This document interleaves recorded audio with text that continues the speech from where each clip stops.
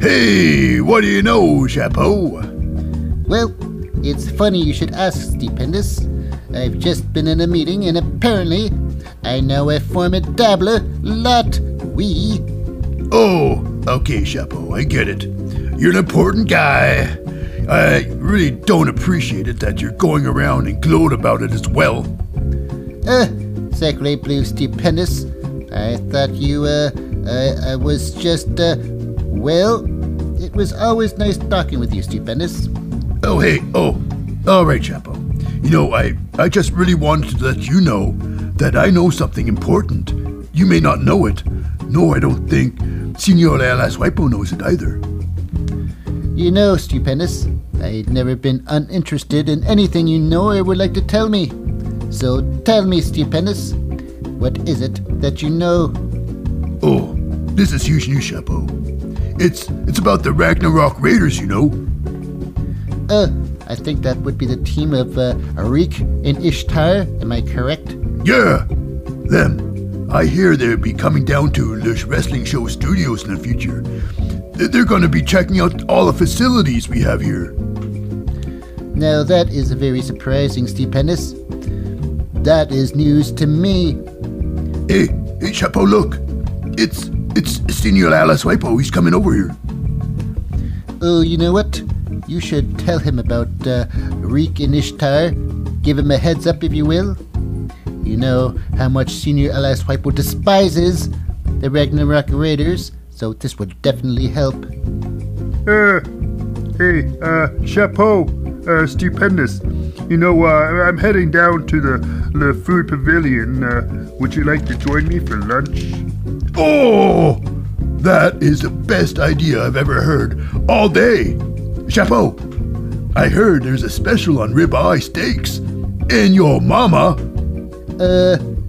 That's hilarious, Stupendous. Now, I thought you wanted to let a certain Senor Alaswipo in inside. Some information that you know? Or should I let him in? Should I tell him? Should I tell Senor Alaswipo everything? Chapeau, Stupendous. What are you saying? Oh, you better sit down for this one, Senor Alaswipo. Oh, it's a doozy, all right. Prepare yourself. It's about the Ragnarok Raiders. Yes, it's Reek and Ishtar. They're coming to the studios, Senor Alaswipo. So, if you have you considered on taking some time off when they visit? It'll be perfectly fine with us. What would I do that for, Chapeau? I'm the one who invited them here in the first place. It's time for the wrestling show to take a very cynical look back at a week of WWE action, starting with the flagship Monday Night Raw. Then we move to the NXT 2.0. Then we go to the developmental division with the NXT's Level Up. And to close off the show, we bring it right back to the main roster for Friday Night SmackDown. So, with that all said, it's time to start the show. So if you will please, Maestro, sing us in. And a 1, and a 2, and a 1, 2, 3. Lip really loves wrestling. He likes to talk about it too. If you like to watch wrestling as he do, come and join us on the wrestling show. On the wrestling show. On the wrestling show, baby. It's time for the wrestling show to take a very cynical look back at representing the WWE and live from San Jose, California. It's Monday Night Raw. Air date September 19th, 2022. This episode is The Road to Crown Jewel and Extreme Rules. Let's go. Welbo. Welcome to Season 4 of The Wrestling Show, listener. I'm Lip Hazleywood, and tonight we're going to start our podcast off with a very cynical review/look back at the latest episode of Monday Night Raw. But before we get into the meat of the show, first a quick shout out to the non-competitors, the foundation of the show, if you will. Now, representing the authority figure, it's usually Adam Pearce. Next, getting all the pre-match interviews and all the backstage scoops, they're the team of Kevin Patrick and Sarah Schreiber. And last but certainly not least, the commentary crew, the play-by-play guys, the hosts. Some may even call them the narrators of the show, like moi. They are the team of Corey Graves, Jimmy Smith, and the ever-jacked Byron Saxton. Now, without any further ado-s, let's get on with the show. And with that said, a quick note before the show starts is the fact that there are a couple of absentees. One, absentees again for the longest time off. It's Roman Reigns. The Raw champion, Roman Reigns, is not here again. But he has promised to be appearing at SmackDown. So that's something. Last SmackDown, he was promoted to be at next SmackDown, which is, I guess, that's something. Wow. Roman Reigns, he's never there. Unless, of course, he's gonna ask to be a guest on Impulsive, then he's there. But when it comes to work, he's never, ever, ever there. Okay, well, how fulfilling. And of course, who else is not there? The entire bloodline. Jimmy and Jey Uso, the Raw Tag Team Champions also not there. Okay, now, with that said, we start off the show with something huge. It is the United States Championship title match. That's right. Representing the championship gold, it's Bobby Lashley. Now, I suspected with Bobby Lashley winning the gold off Theory a little while ago, when he was Theory, he would be a long-term title holder. So if he can't be a long-term title holder, he's going to lose to his opponent today, which is Seth Rollins. So how is Bobby Lashley going to retain? Why? We'll think about that, how that's going to happen later, because right now we got ourselves, well, I think Seth Rollins is one of the greats of all time, in-ring performer, and straight up mic skills. He's the architect, true architect. He is the true architect, I must say. And he's one of the greatest. And Bobby Lashley, he's an incredible athlete. He's an incredible athlete and an incredible performer. Period. And he's going to be a long-term United States champion for a reason, because there's no real future in him with the big championship gold. I mean, he might as well do something when he's not chasing the real gold, right? What? Like I say, there only can be one champion. Not everyone can be the number one champion. Okay, so now this match. This match was really good. Like I say, a very competitive match. Seth Rollins going for tope suicidas and stuff like that. They went all out. They went all out. It was great. Even though I think there's one part where Seth Rollins takes out Bobby Lashley with a tope. They fight outside for a bit, and Bobby Lashley does his patent. He gets Seth Rollins on his into a fireman's carry and charges Seth Rollins head first into the ring post. Now I think, like, ping! I think these things like that, when you use outside things as weapons, like when Bobby Lashley uses rams your head into a ring post, that should be automatic disqualification. When you get thrown into these steel stairs, automatic disqualification. Thrown in through a table, disqualification. Chairs, thrown through chairs, disqualifications. But it's not. But if you use a little stick, like a kendo stick, and bash someone with it, that's a disqualification. What? Why? Regardless of the hypocrisy of wrestling. The match goes on, and this doesn't end it for Seth Rollins. He fight on. Now we get to one point of the match where Seth Rollins counters a spear of Bobby Lashley. Now, Bobby Lashley's spears, they're not like a regular spear. It's not like a Goldberg spear. not like a edge spear. His spear is a front bump. He runs at you and does a front bump at you. He does a front bump at you. So with this is weird because Seth Rollins counters. Seth Rollins would counter any spear with a pedigree, yeah, look great. But because it's Bobby Lashley's front bump spear, this almost turned into a pile driver. Yeah, that's right, a pile driver. It could have been very devastating for Bobby Lashley because his dumb spear. Okay, regardless of that maneuver, we move on. Now, eventually, the end sequence was this. Bobby Lashley gets Seth Rollins into his Hurt Lock. That's right. The big old, what's that? His finishing move.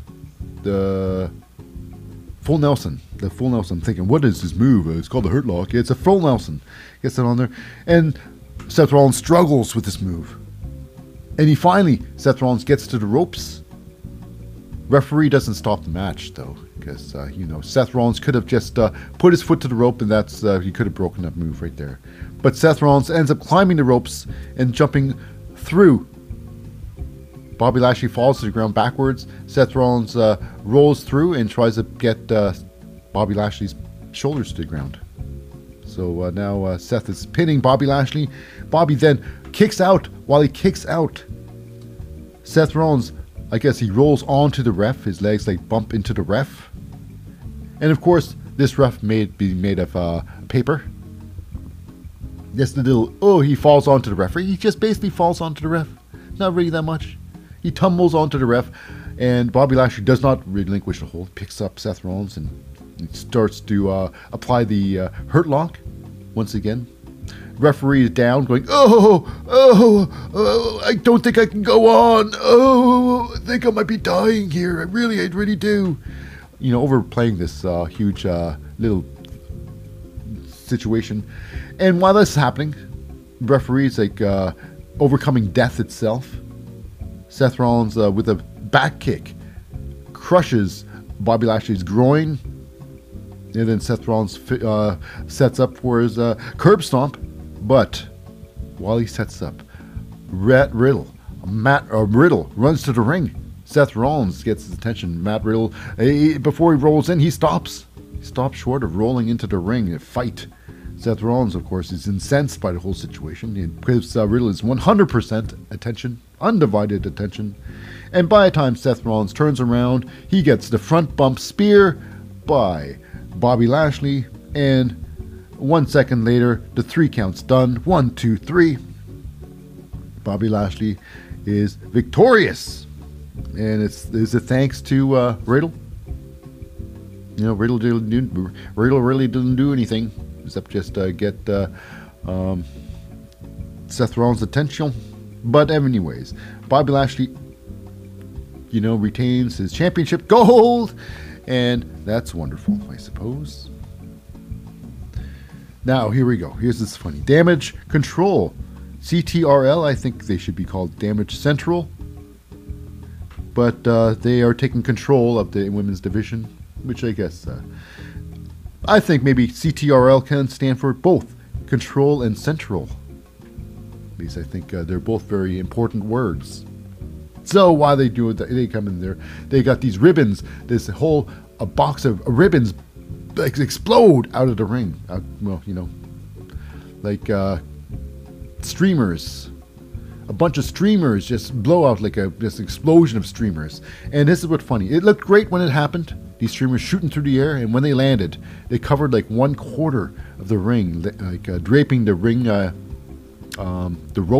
the ropes completely, blocking off a good majority of the front row crowd. The big pay crowd, a quarter of them couldn't see what the heck was going on thanks to those streamers. So it's basically the appreciation day of Damage Control, taking over the women's tag team division. And while they're talking about taking over, because they're saying that Bianca, Asuka, and Alexa, they used to be the face of the company. Really? I'm not sure. When was Alexa really the face, or when was Asuka really the face? I don't remember them ever being the face. You know, I mean, of course, Bianca is the face of WWE right now. She's a Raw Women's Champion. I mean, what says face more than that? I don't know. So, anyways, while they're talking stuff about Bianca, Asuka, and Alexa, they all join the ring. That's right. All three of them. They confront Damage Control. Bayley makes fun of Alexa Bliss and Lily, big time. And then they scrap. They start scrapping, and Bayley gets punched and stuff. Well, she gets knocked out. Well, regardless, Bayley gets pulled out of the ring by Dakota Kai and Io Sky, and like always, before a big rivalry, they're looked down upon. Damage Control's looked down upon, like second time, on their opponents, and their opponents being, of course, Alexa Bliss and her friends Asuka and Bianca. Now here we go, our next match. Match number 2. Now, it is the man with such great potential, great mic skills, great wrestling skills. He can go for days. It's Austin Theory versus one of the crowd favorites and one of my favorites and one of the best in the business. He has got one of the greatest minds in the business, one of the greatest wrestlers, and he's straight up one of the greatest. He is Kevin Owens. Number 2, part 2, I believe. How is this match going to go? Well, this match was pretty incredible. Pretty incredible, this match. I would say this match could be match of the night, but it started off rough for Kevin Owens. You see, before Kevin can get into the ring, he's attacked by Austin Theory, knocked off the ring apron, and then thrown headfirst into the barricade. That's right. What a tough start for Kevin Owens. But this match, of course, Kevin Owens was it just showcases everybody's greatest talents. Kevin Owens, what an amazing high flyer he is, but not too much. Austin Theory and Kevin Owens putting together some innovative offensive maneuvers. With the Austin Theory giving the neck breaker. He slides Kevin Owens out of the ring on his back and then gives a neck breaker outside the ring. That's incredible. And, of course, here's an incredible move. It's like a blockbuster to Kevin Owens. Austin Theory starts it by a front roll and gets such incredible height on his front bump. It's incredible that he can literally grab a standing Kevin Owens and incredible feat of athleticism by Austin Theory. And with that, he goes for a pin attempt, does not work. Then he gets Kevin Owens up and drops him like Brainbuster style, Brainbuster neck breaker on his knee, drops him Brainbuster style on his knee, goes for a couple more pin attempts, doesn't work. Kevin Owens is kicking out of all his pin attempts. Theory decides, well, that's it. I think it's time to grab my Money in the Bank belt, my title, Money in the Bank briefcase, and, go to town on Kevin Owens. So by the time he turns around to grab his Money in the Bank briefcase, why? Someone else has already grabbed it. And that's right, Johnny Gargano grabs the briefcase and he's like, you want this? You're looking for this? Do you want this? Referee, what are you doing? Get out of here. I'm not sure why he's doing that for. I mean, Johnny Gargano's not really doing nothing. He knows that if Austin Theory grabs the briefcase, it's an illegal item. Anyways, Theory is really upset over the whole situation, and he's distracted too long. And by the time he focuses on to Kevin Owens, he gets a big old kick to the face, a slappo. He falls to the corner, and then with the cannonball, that's right, Kevin Owens crushes Theory into the corner, and then whips him into the ropes. Pop up powerbomb later. 1 second later, 1, 2, 3. Kevin Owens with the big victory. That's right, Kevin Owens looking great. Again, this match was a really good match. Match of the night, I said. Did I say match of the night? Yes, it was match of the night. Now, insult to injury. Austin Theory's on the ground there, licking his wounds, while, Johnny Gargano comes in to return the Money in a Bank briefcase and drops it directly on his nuts. Whammo! Like I say. My patent, whammo! Okay, Now we go backstage with Kevin Patrick with Riddle on Seth Rollins and what he's been doing. He talks about his interfering with this match and stuff like that with Bobby Lashley. And Riddle's like saying it's payback. You know, I'm gonna do this until I get a rematch. I'm gonna be doing this all the time. Expect more of this, Seth Rollins. And of course, he's got a tag team match with Rey Mysterio against the Judgment Day, and he's looking forward to help out a bro. Rey Mysterio help out him, because last week Rey Mysterio helped him out. That's right, he was there for Riddle last week. Okay, so now we got ourselves from SmackDown. From a SmackDown, we got the Brawling Brutes who won their little tournament there, little matchy there, you know, to become the #1 contenders for the Tag Team Championship Gold. So I guess this is, they come down to Raw to say, yes, if we win, if we beat the Usos, we can go to both shows. Well, tell that to the Usos, because they're not here. And of course, we got ourselves the Street Profits come to the ring, and well, they're like saying the opposite. They're like, well, they don't think they got much faith in the Brawling Brutes and stuff like that. I'm paraphrasing and whatnot, but here's the thing: Montez Ford, I guess Montez Ford and Angelo Dawkins got two different sports looks now. Angelo Dawkins is like the basketball, and Montez Ford is the baseball, wearing the baseball pants. That's right. But anyways, who cares about their wardrobe, and it's still sports related, although they're both wearing baseball jerseys. So Angelo's looking kind of mixed matchy there. So here we go.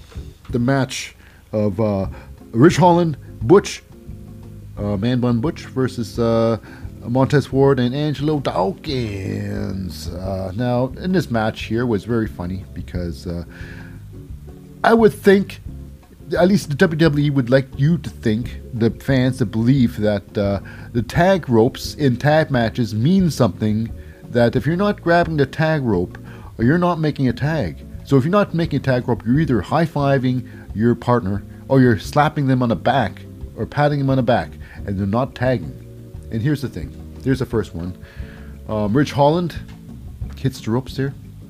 And Pete Dunne slaps Ridge Holland in the back.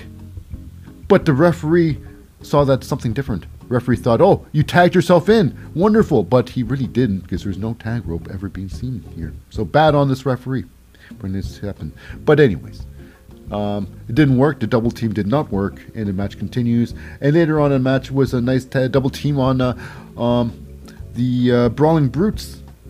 That's right. It's the double team. It's the what's that? The Power Bomb and the what's that? Blockbuster. The Super Blockbuster Power Bomb combo by the Street Profits, but it doesn't work. Does not work. Pete Dunne is broken up by Ridge Holland. For all people. But later on in the match, we got ourselves them trying again. Montez Ford, Angelo Dawkins gets Ridge Holland up for their massive power bomb, blockbuster power bomb combo. But this time, Pete Dunne meets Montez Ford on top rope and grabs his fingers and starts pulling his fingers, tugging his fingers a bit.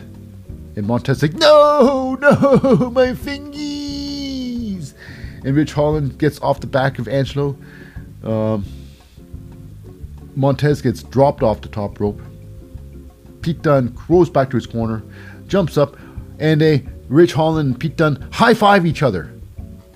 But the referee didn't see that. The referee assumed that it was a tag, but if it was a tag, then Pete Dunne would definitely have been holding the rope.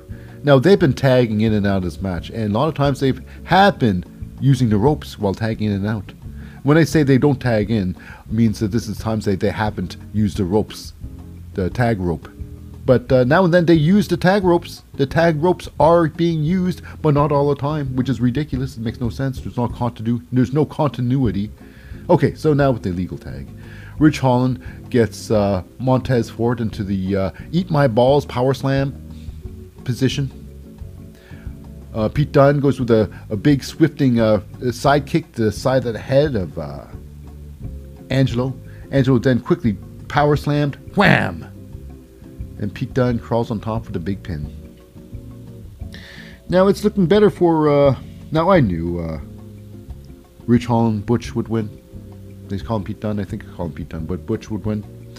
It's like they got their match coming up, and they can't lose their warm-up match or pre-match.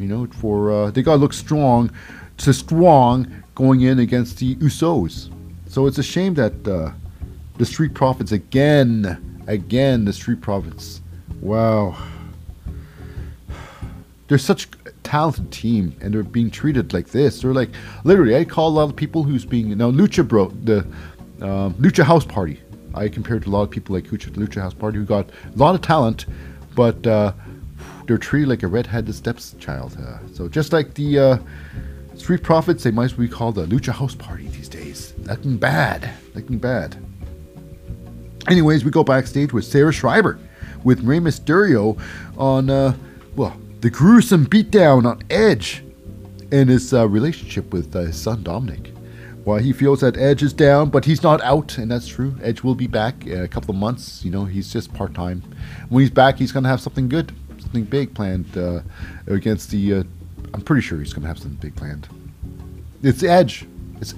He's not retired. He's just out for a little bit to regroup. Anyways, he talks about that, and he still thinks there's hope for Dominic. And right now, Riddle's up there to help him out, to drop the hammer of judgment on Judgment Day. It's true. Now with that, we go backstage with the Alpha Academy, Chad Gable and Otis stopping Johnny Gargano. They have a problem with Johnny Gargano, after Johnny did destroy Chad Gable. But they got a problem because Johnny got involved with the match with Theory, Austin Theory. He didn't really get involved. He just grabbed the briefcase, which had no business being in the part of the match in the first place. So they have a problem with him. But Kevin Owens is backing up. Of course, like last week, you talked about, Gargano in the same breath. So, right now the alliance is coming together. Gargano and, that's right, Kevin Owens. Now, Kevin Owens and Alpha Academy, they used to be friends. They used to help each other out. And how quickly they dropped that one. I don't like that. It's like they got no history at all now. It sucks. They don't bring it up at all. But, what are you going to do? Sometimes you drop the ball. Sometimes you don't. Okay, anyways. We go into the ring now with their big match. It's Judgment Day. Now, it's Damian Priest and Finn Balor in tag team match. But they had a little moment in the ring there. A little promo. Talk about Dominic being a brave man. A brave man, not just a regular man. A brave man now. And it's crazy. The heat Dominic's getting, wow. There was the ocean of boos. Incredible. Dominic doing some incredible things in the WWE. Congratulations, Dominic. You're doing some good stuff. Let's hope you can keep this roaring momentum up. So now, here we go. The match. Matt Riddle and Rey Mysterio versus the Judgment Day. Now I was hoping maybe soon. I was hoping this match here would be Rey Mysterio actually turning his back on Riddle, attacking Riddle in the hopes of him and his son Dominic getting back together as father and son, a loving family, bring his family back together again. It's like, what would Rey Mysterio do to be a family once again? I thought, is he willing to stab Riddle in the back? I think, I certainly hope so. But it never happened. In fact, in this match, they actually had a tangent move. Riddle and Rey Mysterio, a tangent move. It was ridiculous looking. Riddle gets Rey Mysterio into like an atomic drop. Picks him up for like an atomic drop. But he drops him down, but instead of an atomic drop, Rey Mysterio does a double leg drop. And then Riddle drops down too with a leg drop also. And they're squashing Finn Balor with a double leg drop. How about that, huh? Okay. It was a lot of fun. This match was back and forth. A lot of fun. And I believe the end sequence, Riddle being thrown out of the ring by Finn Balor. The referee being distracted. Rhea Ripley getting involved with the backdrop driver on Riddle. That's right. Oh my goodness, no one's seen that, right?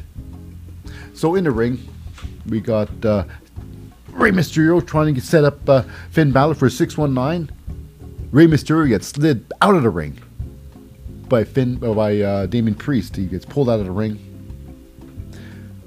Riddle gets involved, comes out there, and then kicks Damian Priest in the face, and then follows through with just crushes him, just a tope out of the ring there. Just smashes into Damian Priest. There's a front flip onto Damian Priest, temporarily taking him out of action. While in the ring, it's Finn Balor and Rey Mysterio battle it more. Rey Mysterio gets a nice 619, boom, onto Finn Balor. Oh my goodness. To set him up for a frog splash, going froggy. So Rey Mysterio climbs the top rope. Rhea Ripley climbs on the apron as well. Gets the attention of both, Rey Mysterio and the ref. Referee's like, get off the ring there. You don't belong on the ring apron. You're not in this match. And while this is happening, on the outside of the ring, the other side of the ring, Seth Rollins comes in and smashes, he has a double axe handle with his hands, smashes Riddle down onto the ground. And then we go to outside there, and Seth Rollins tries to set up. He's like, oh, what can I do? Do I have time? So he goes and grabs a chair. He's going to bash Riddle with a chair, but the referee's already seen this. And then Rey Mysterio comes down there to help out Riddle, grabs a chair off of Seth Rollins. And then Seth Rollins gets run off. Rey runs Seth Rollins off with the chair. Seth Rollins runs through the crowd, escapes. While Rey Mysterio turns around, he gets face to face with his son Dominic, and Dominic begs him, pleads with him, yes, I dare you, hit me on the head with that chair, Dad, do it, but Rey Mysterio couldn't do it. Instead, he throws the chair down, and meanwhile, Riddle is still down. He just got double axe handled on the head. He's like crawling in the pain like he's dying. Okay, so Rey Mysterio crawls back in the ring, and he gets knocked by Finn Balor. Finn Balor then goes to his corner where, oh my goodness, this time it's Damian Priest. They high-five each other. But the referee sees this as a tag. See what I say this? The high-five, because Damian Priest was not holding the tag rope. No, again, no rope tag, which is ridiculous. Damian Priest goes in the ring there, and with a massive South of Heaven chokeslam, or like the Tejana Bomb, takes down Rey Mysterio, tags back Finn Balor, goes to top rope with the coup de grace, ends the match, and the misery of Rey Mysterio. That's tough. So it's big win for the Judgment Day. Big win for Judgment Day. Now, a little while later, we go backstage, and it's Seth Rollins and Riddle fighting back there. So this is the huge thing now. At Extreme Rules, there's going to be a match, a big match. It's called the Fight Pit. And I'm thinking this is the same thing where Riddle fought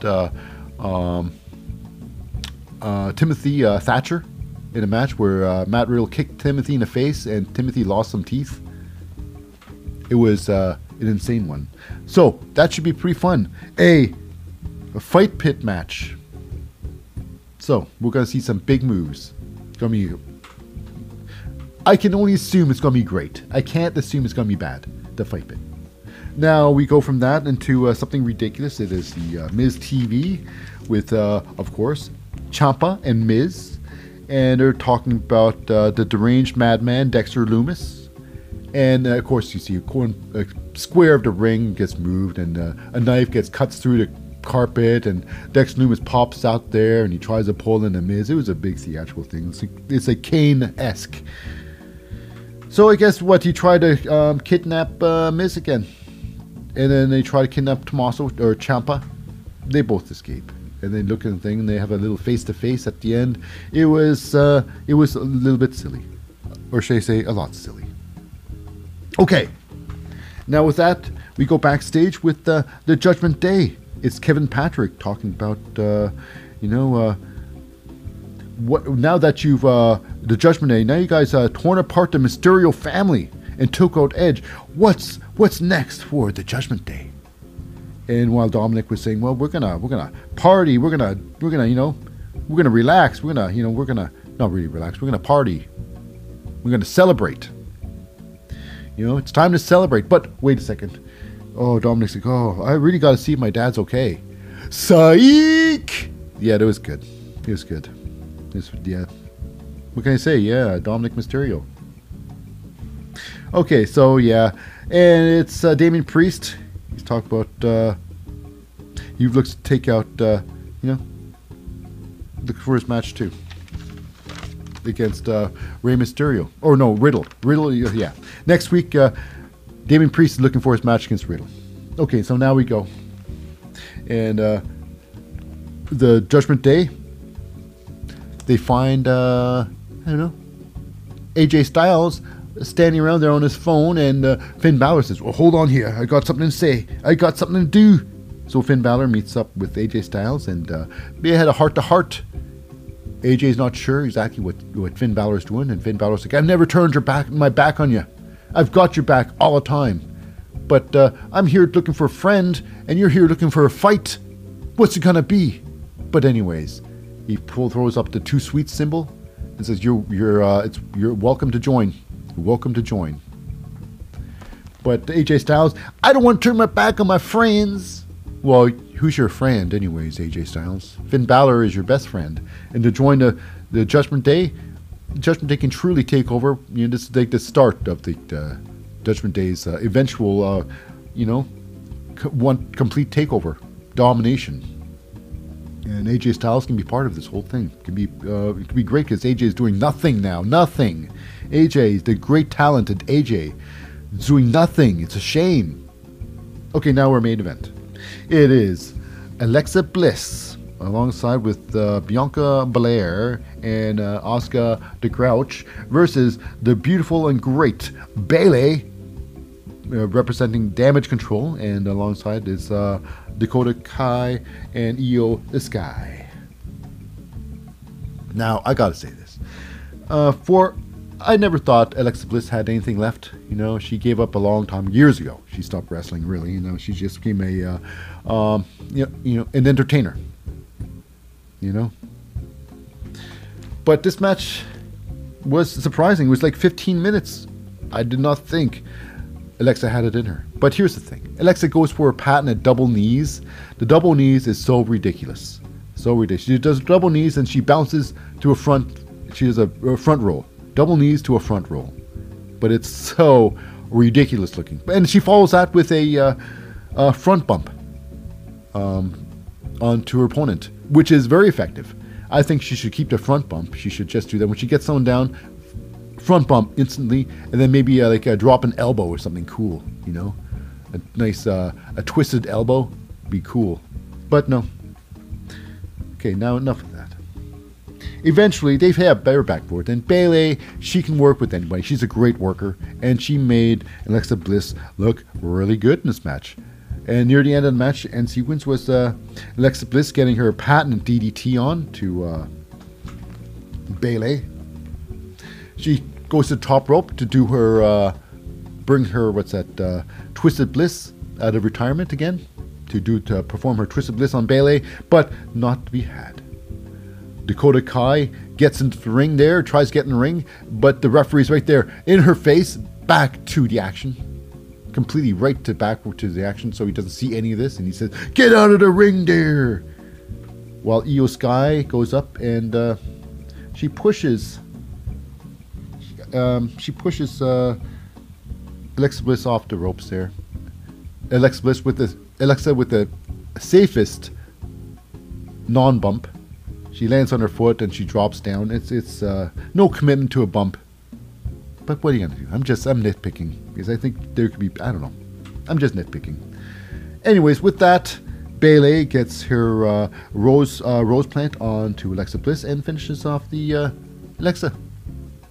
And I gotta say, this was a hard-hitting match. But still, the match of the night goes to Owens in Theory. Still.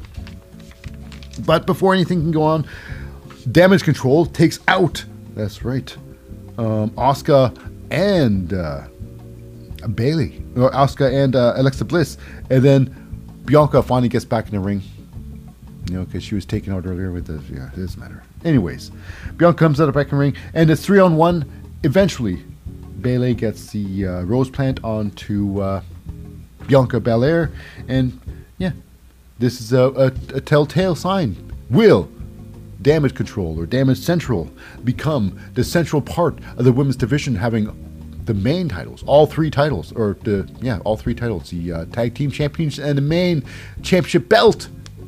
Which one will she get? The SmackDown or the Raw Champion? Oh, well, regardless. Now that's the ends of all the matches. That ends the matches on Raw. But it also ends this entire episode of Monday Night Raw. But of course, fear not, listener. Stay tuned for coverage of the NXT 2.0 right after all this short break.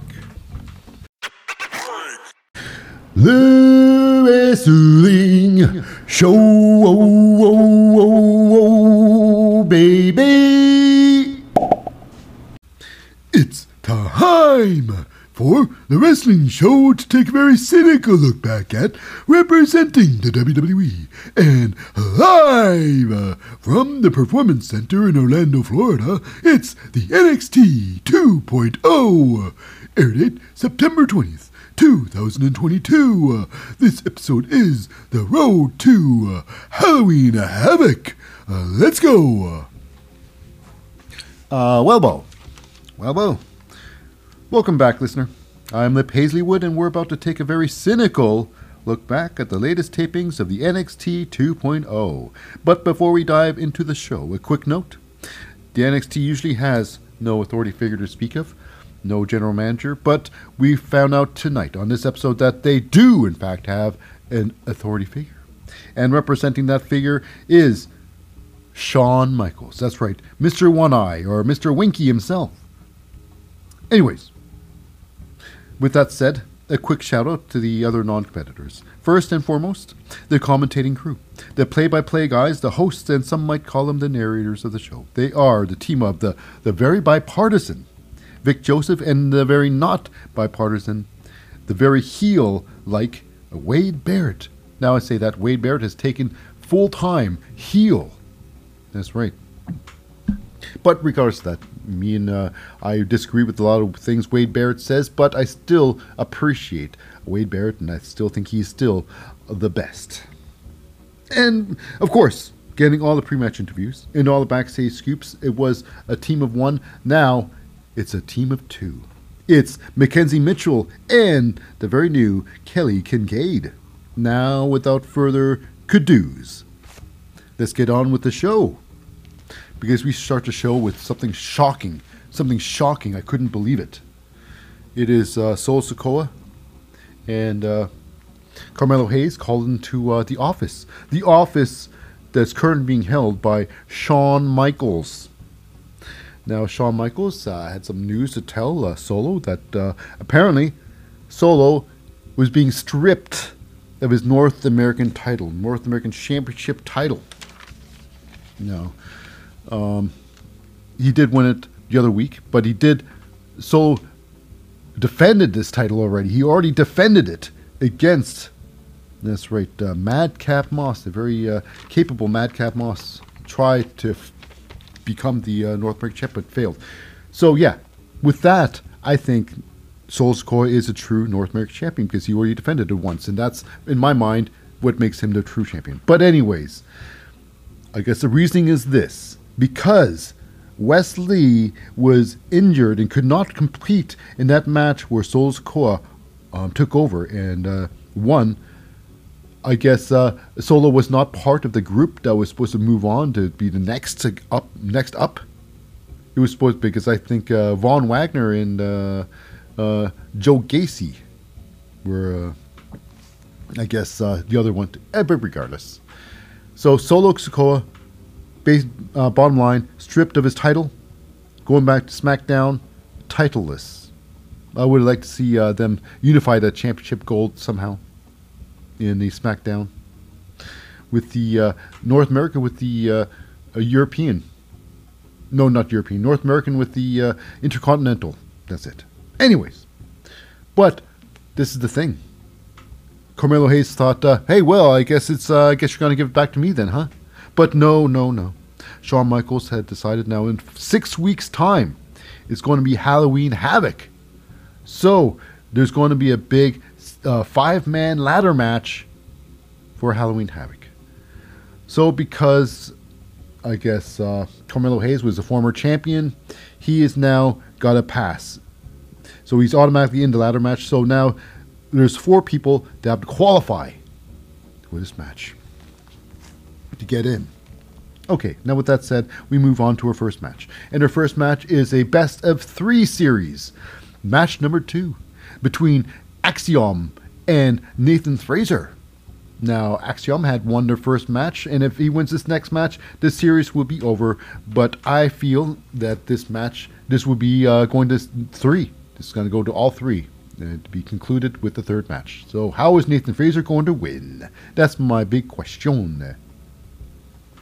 Now, the thing I got to say about both these wrestlers, they are both fantastic. You know, Axiom, he is a very skilled wrestler with a lineage back there. He went way back to UK. Nathan Frazer, a very talented wrestler. This match was a lot of fun. It was a really good match. The ending was a little bit confusing. It was a nice 13-minute match, roughly, give or take, ballpark. But here we go. During the match, Axiom was pretty much in control of the match. Throughout the match, Nathan Frazer had his moments of taking control, but it was basically Axiom winning the match. And in the end sequence was this. Axiom had a series of submission holds on Nathan Frazer. Nathan tries to squirm out of each submission hold. But Axiom, of course, goes on to the next submission hold. But eventually, Nathan Frazer gets to the ropes and puts his toe on the rope, and that breaks the holds. And, of course, he breaks the hold. And this prompts Axiom to do the unthinkable. Or is it unthinkable? I don't know. According to the commentators, Wade Barrett and Vic Joseph, it seemed unthinkable. He went up and stomped the head of Nathan Frazer. Now, this stomp was like a curb stomp style of the Seth friggin' Rollins level. Wade Barrett and Vic Joseph thought, oh my god, that could have been a disqualification. And I thought, wow, this is it. He made, Nathan Frazer go nighty-night, made him go to sleep. So I figured, this Axiom must have all the time in the world to finish this off, where he climbed the ropes there. But oh my goodness, Nathan Frazer meets him up the ropes. Somehow he's fresh as a daisy. They start scuffling on the ropes there, and Nathan Frazer climbs to the very top of the ropes, and then rips Axiom off the top as well with a massive top rope suplex. Now, a lot of times they call top rope suplex when they're actually on a second stand. When they're standing on a second rope, a lot of times they call it top rope suplex. But this is truly a top rope suplex where Nathan Frazer, both feet were on the top ropes and with a huge suplex. And then, with combo move, unlike the Falcon Arrow that follows, he picks him up for a second suplex, picks him up all the way up top, and then drops him forwards for a face bump, but then spins around at the very end, finishing it off as a neck breaker, setting up for his finishing move, where Nathan Frazer gets to the top rope, and with, I believe it's called a Phoenix Splash, squashes Axiom, and with the big victory, putting the series to 1-1, and next match was going to call it all. And I thought hopefully it would have been good if they finished off the series at Halloween Havoc, but I don't see that happening because it's 6 weeks away. At the best, it would probably be another 2 weeks before they have the match. But anyways, our next match, it is the team of Toxic Attraction being accompanied by their leader and unified champion, Mandy Rose. It's Gigi Dolan and JC Jane looking to get back on top of things after losing. They have a couple of losing streak going on. They want to get back on top of things. And who do they have to beat to get on top of things? Why, it's representing Diamond Mines, Ivy Nile, and her good friend Tatum Paxley. Now, I'm always on Ivy Nile's ass about her wrestling commitment in wrestling. But I say this. If I say anything good about Ivy Nile, is the fact that if you want to know anything about fitness, cardio, if you want to be motivated to be fit, great work ethics, if you want to learn about that, it's Ivy Nile. Hands down. But I always question her wrestling ability, her commitment to the wrestling trade, how far she's willing to go. She's just like, she has good intentions in the ring. Tatum Paxley, she's got some skills. I don't think she'll learn anything wrestling skills in the ring there. She'll learn good ethics, work ethics. Tatum Paxley can from Ivy. But as a team, I don't see much going on with this team. Anyways, we move on to the match, where Tatum Paxley usually takes the blunt of the beatings. She does very well, but she basically she does the work. She eventually tags in Ivy Nile, who, like a pit bull in the ring, just devastates. But here we go. Now this is where things get insane. Ivy Nile does her patented jump kick. Now to the corner to JC Jane. This is where one of the moves where I complain about. She can go even bigger with this move, but this where a lot of times where this shows like, she's not willing to go all out. She can easily do a Daniel Bryan or Bryan Danielson drop kick, but no. But regardless, Ivy Nile does the jump kick to JC in the corner, and then JC drops down and Ivy gives her the double underhook suplex. The JC goes for a pin, but it's Gigi Dolan breaking up the pin attempt. Now this is where Tatum Paxley comes in there. It's like, how dare you come in there? We should have won that match there. And comes in there, and then it's Gigi Dolan gives Tatum Paxley a backdrop driver. That smashes the living hell out of Tatum Paxley. She hits the ground hard, apparently, during the backdrop driver. And she rolls out of the ring, forever out of the match. She's out for the rest of the match. So in the ring, it's going to be a 2-on-1. Can Ivy Nile hold her own? The Pitbull versus the Toxic Attraction. Why, it is Ivy does hold herself. She does a lot of punches and kicks, and she does a high kick where it's almost like a drop kick, but not really. It's like a high kick, and she leaves her feet with her high kick. Anyways, enough of that. It's Ivy and JC. They tussle a little bit. Eventually, I guess JC pushes Ivy off of her, and I think she trips on Gigi Dolan. Yeah. So Ivy rolls out of the ring somehow. Gigi goes out of the ring and tosses back Ivy Nile. And then it's a 2-on-1. She tags JC Jane in, and JC hits the ropes. And it's an interesting double kick. JC comes in, runs in with a thrust kick. Gigi with a kick to straight up kicking Ivy Nile's buttocks. Ivy Nile goes down. Gigi with a big pin, and Toxic Attraction on top, finally going on a winning streak, on a winning division, gets a win. Let me just say, they finally get a win, and looking good doing it. But Ivy Nile, what's in for Ivy and Tatum? I don't. It's still happening. Anyways, I'll drop that. Let's drop that and go on to our next segment, which is Schism. A Schism. That's right. It's Mr. AC. Mr. AC. Who's Mr. AC? It's Joke AC. So zing. Damn, that was fun, eh? Someone should call somebody. Someone should call the Call Me Network. I'm hilarious. The crazy Joke AC, the born again. Only one sporting his happy face pin. And they're talking some nonsense. Who knows what they're blurbing about. But it's Jagger, Reed, and Britt Fuller along there. They're talking about Cameron Grimes. But we all know Cameron Grimes is not the first person to turn them down, to walk away from Joe Gacy. We all know that Harland walked away from Joe Gacy thinking, you know what, I ain't learning nothing from this idiot, Joe Gacy. I'm going to not only leaving, I'm leaving to another company. And there's another person, and then two people, and then... second person, I can't remember his name, but third person is, I believe it's Braun Breaker.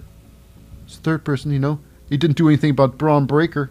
Is he after Braun Breakers? No. But it's Cameron Grimes. They want to teach Cameron Grimes a lesson. And you know what? Who had a Inoue of this whole thing with Schism? Why, it's Idris. Idris Inoue. He had a Inoue with his partner, Malik. Sweater vest, Blade, coming into the ring there. Now this match turns into a tag team match. Jagger Reed, Rip Fuller. My opinion about Jagger Reed and Rip Fuller, they are grizzled young veterans. They are former tag team champions. They are very skilled wrestlers. They are competent wrestlers. They are by far way better wrestlers than Joe Gacy will ever be. I don't know. I think Jagger and Rip are using Joe Gacy because Joe Gacy's got some good heat going on. He knows how to work the heat. And anyways, with Idris Inoue, Malik Blade, they are equally competent wrestlers. However, I don't think they know who they are in a ring. After all, what's that? Malik has a sweater vest on, and it was weird. It's weird. Idris Inoue, he used to be a superhero. Now he's I don't know. They're just confused. This is what I think. I think Idris Inoue should go solo and become his own superhero. Just go all out with the superhero thing. I know he loves to has the cape. He wants to be at that superhero, do the high flying stuff. He wants to be a superhero. Let him do that. I think he'd be great for him. But however, Malik, sweater vest Blade, I think he is best suited with Andre Chase. That's right. I think he should join Chase U and join Andre Chase with his thing. And I think Chase U can be a big faction in the NXT. Can be big. Dark Order big. Okay, so in this match, let's go to the match. Idris Inoue, when he got in the ring with both Jagger Reed and Rip Fuller, he went at them. He tried to beat them both up at once. But even with now that's after you got the hot tagging from Malik Blade, who's just beaten up all the time. So when Idris Inoue gets Rip Fuller into a position where he can beat him, he gets him up into the fireman's carry, tags in Malik Blade. Malik runs to the ropes where Rip Fuller pulls down the top rope. Malik Blade flops out. Out for the rest of the match. We're in the ring there. Rip Fuller gets the best of Inoue, Idris. And then it's what in real time it looks incredible. This move looked incredible. It was Rip Fuller going on all fours, and Jagger Reed jumping off of him, running and jumping off him, and going for a massive, looked like a Canadian destroyer, a running Canadian destroyer, jumping Canadian destroyer onto Idris Inoue. In real time, looked incredible. Idris was flung. But if you look at it slow it down, if you slow it way down, basically, Jagger Reed takes a back bump, takes a regular bump, and Idris Inoue takes a back bump on top of him. So he's not even hitting the ground at all. There's no part of Idris Inoue hitting the mat at all. It's all, Jagger is taking absorbing all the impact. Okay, so regardless, people thought it looked great. Idris got flown off, and they set him up with the massive, it would be a super lung blower. The super lung blower. Jagger Reed picks up Idris Inoue, while Rip Fuller goes for the lung blower. Massive. And it was a big victory. Good for them. And moving on to Wendy Choo. She's got a personal problem against the ever jaded, I'd say the super ego of Cora Jade. Cora Jade. I got Cora Jade. What's good about Cora Jade? Even though Cora Jade take a giant shit, that she's very entitled. She's, Cora Jade. She's super ego entitled. She's like a Karen for sure. What's in it for me? But what's Cora Jade? What's good for Cora Jade? Cora Jade's in-ring performing is very intense. She's she knows what she's doing. She's a very good wrestler in the ring. She goes hard. She goes 100%. She brings the smoke in the ring. But however, how she carries herself out the ring, even though I'm not a fan of in the ring, she's great. She's like Natalya, Bret Hart. Natalya and Cora Jade are very similar in the ring. They're very brilliant. But outside the ring, it's pretty sad. But Cora Jade, hell, she's got good lineage. She got a lot of crazy, but she's got, it doesn't matter. what happens in this match? Why? Cora Jade definitely showing why she's one of the better wrestlers in the in wrestling. But the end sequence was just ridiculous. Winnie Chu pushes Cora Jade in the corner, going for like a maestro roll. Cora Jade grabs onto the second turnbuckle pad. Now I think this is what was supposed to happen. That Cora Jade rips off that turnbuckle pad, exposing the turnbuckle, but that didn't happen. Cora Jade releases the turnbuckle pad, releases it, and then Winnie Chu pulls her back, and then throws her with the belly to back, like a German suplex, towards the same turnbuckle area, the corner. Then Winnie Chu gets up and charges that very corner. She charged the corner. I'm not sure what she was planning to do, but I guess she tripped, and she fell face first into the turnbuckle pad. Now, if that pad was removed, it would have been more realistic. Now, here's the thing. Cora Jade really had pulled on Winnie Chu's onesies, and it's supposed to have pulled her into the turnbuckle pad. But I think the turnbuckle pad should have been gone, which would have legitimizes the fact that, you know what, this was a powerful hit, but it wasn't there. So after that move, Winnie Chu wobbles out of that move and into a DDT. Now, this DDT is done, I guess this style is two people. Alexa Bliss does a DDT finisher, and to compare Alexa Bliss DDT and Cora Jade's DDT, one looks silly and one looks serious. Not really silly, but this Cora Jade is the one where it's supposed to be done. This is how it's supposed to be done, Cora Jade style. Yeah, I'm not sure what Alexa Bliss does, but anyways, I'll leave that to another show, to another segment, another smegment. Okay, with the DDT, Cora Jade cuts off with a big win over Winnie Chu. Now, it looks great for Cora Jade. Cora Jade looks strong in the ring there, but Winnie Chu bouncing her head off that turnbuckle pad made her look really weak. Now, if that pad wasn't there and she bashed her head off the exposed turnbuckle, different story, but Winnie Chu looked weak, and Cora Jade with the good victory. Now, Cora Jade leaves Winnie Chu in a ring, while when it's not over for Winnie Chu, she eventually stands up and gets kicked directly in the face by the, I guess, picking the bones is Lash Legend. Lash Legend. What's going on with Lash Legend? Is this what she can has to do now? Is beat people while they're down? No, Lash Legend, I thought she was great. She still has potential. I thought she'd be great with Pretty Deadly, but apparently her and Pretty Deadly, I think that was just a two-time thing. 1 or 2 time thing, and it's over.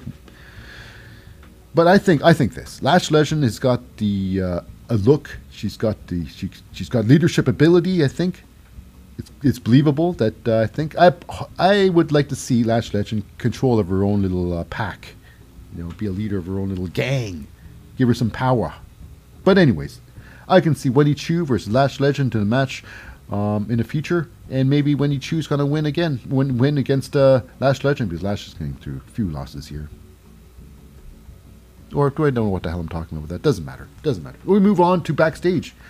It is the very new Kelly Kincaid talking to the very newly branded Oro Mensah, talking about his first match in the NXT 2.0 being a qualifying match. It's now a qualifying match against Grayson Waller, and if he qualifies, he'd be for the North American Championship for the for in the ladder match.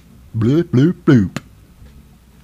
But in the meantime, we go in the ring there with the former North American champion Carmelo Hayes and his number one hype guy Trick Williams. I gotta say Trick with his new ring gear, looking like he's ready to play a trumpet somewhere in some sort of hipster bar. It's hilarious. It's hilarious. Or play the trumpet in a ska band. Trick Williams. Interesting fashion choice. Okay, anyways, you got to see it to believe it.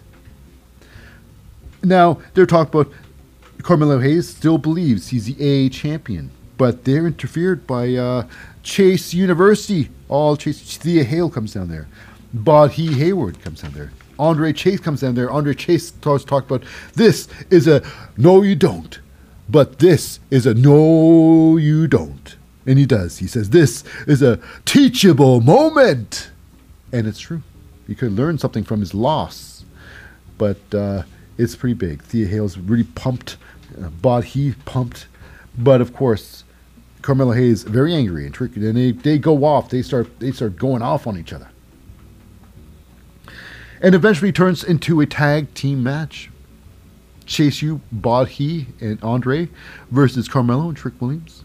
Now, I believe it's great. Andre Chase getting his butt beat. It gets the tag into Bodhi. Bodhi comes in and starts beating up Trick Williams. Gets him onto his shoulders with a torture rack. A torture rack. And somehow, Trick Williams, steers Bodhi right into his corner, where he is able to tag out to Carmelo Hayes. It's crazy. But anyways, I thought that was funny, how Bodhi, after getting Trick Williams into torture rack, he walks towards his corner, into Trick Williams' corner. It was weird. Okay, nevertheless, the match ended like this. Ended sequence of the match. It's Andre Chase in the ring there. He's fighting Trick Williams. Trick Williams beating the living holy hell out of Andre Chase, tagging in Carmelo Hayes. Carmelo comes in with a big boot to the face of Andre Chase, and then goes to the corner and kicks the living hell out of Bodhi right off the corner there.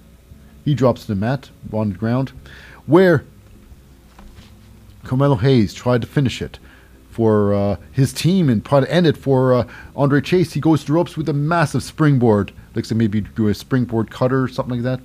He spins around, but he's caught by Andre Chase. The arm caught his arm. And when he lands, yes, that's right. Andre Chase has Carmelo Hayes' arm, and then spins around and does a front roll with Carmelo Hayes. And Carmelo goes down, and this is basically a roll up, a fancy front roll up, where Andre Chase gets the better of Carmelo Hayes. So wow, Carmelo not only drops his North American Championship belt, but he loses in that match, and he also loses to Andre Chase. Wow, the downward spiral for Carmelo Hayes. It's tough. And of course, Andre Chase celebrates in the Andre Chase University section of the the Performance Center. Okay, so next match, it is a big one. It's because there's two big heavyweights in the ring there. Two heavyweights. Tsonga versus Von Wagner. Of course, last week, Tsonga took very offended by Von Wagner and Robert Stone using the English language. I'm not sure why. Tsonga was protecting, I don't know. He was with, Valentina Feroza and Yulisa Leon. And I don't know, I guess he felt like a big man. Even though I know Von and Stone didn't say anything offensive at all. You're upset. We're upset too. Is that bad? Anyways, Tsonga versus Von Wagner.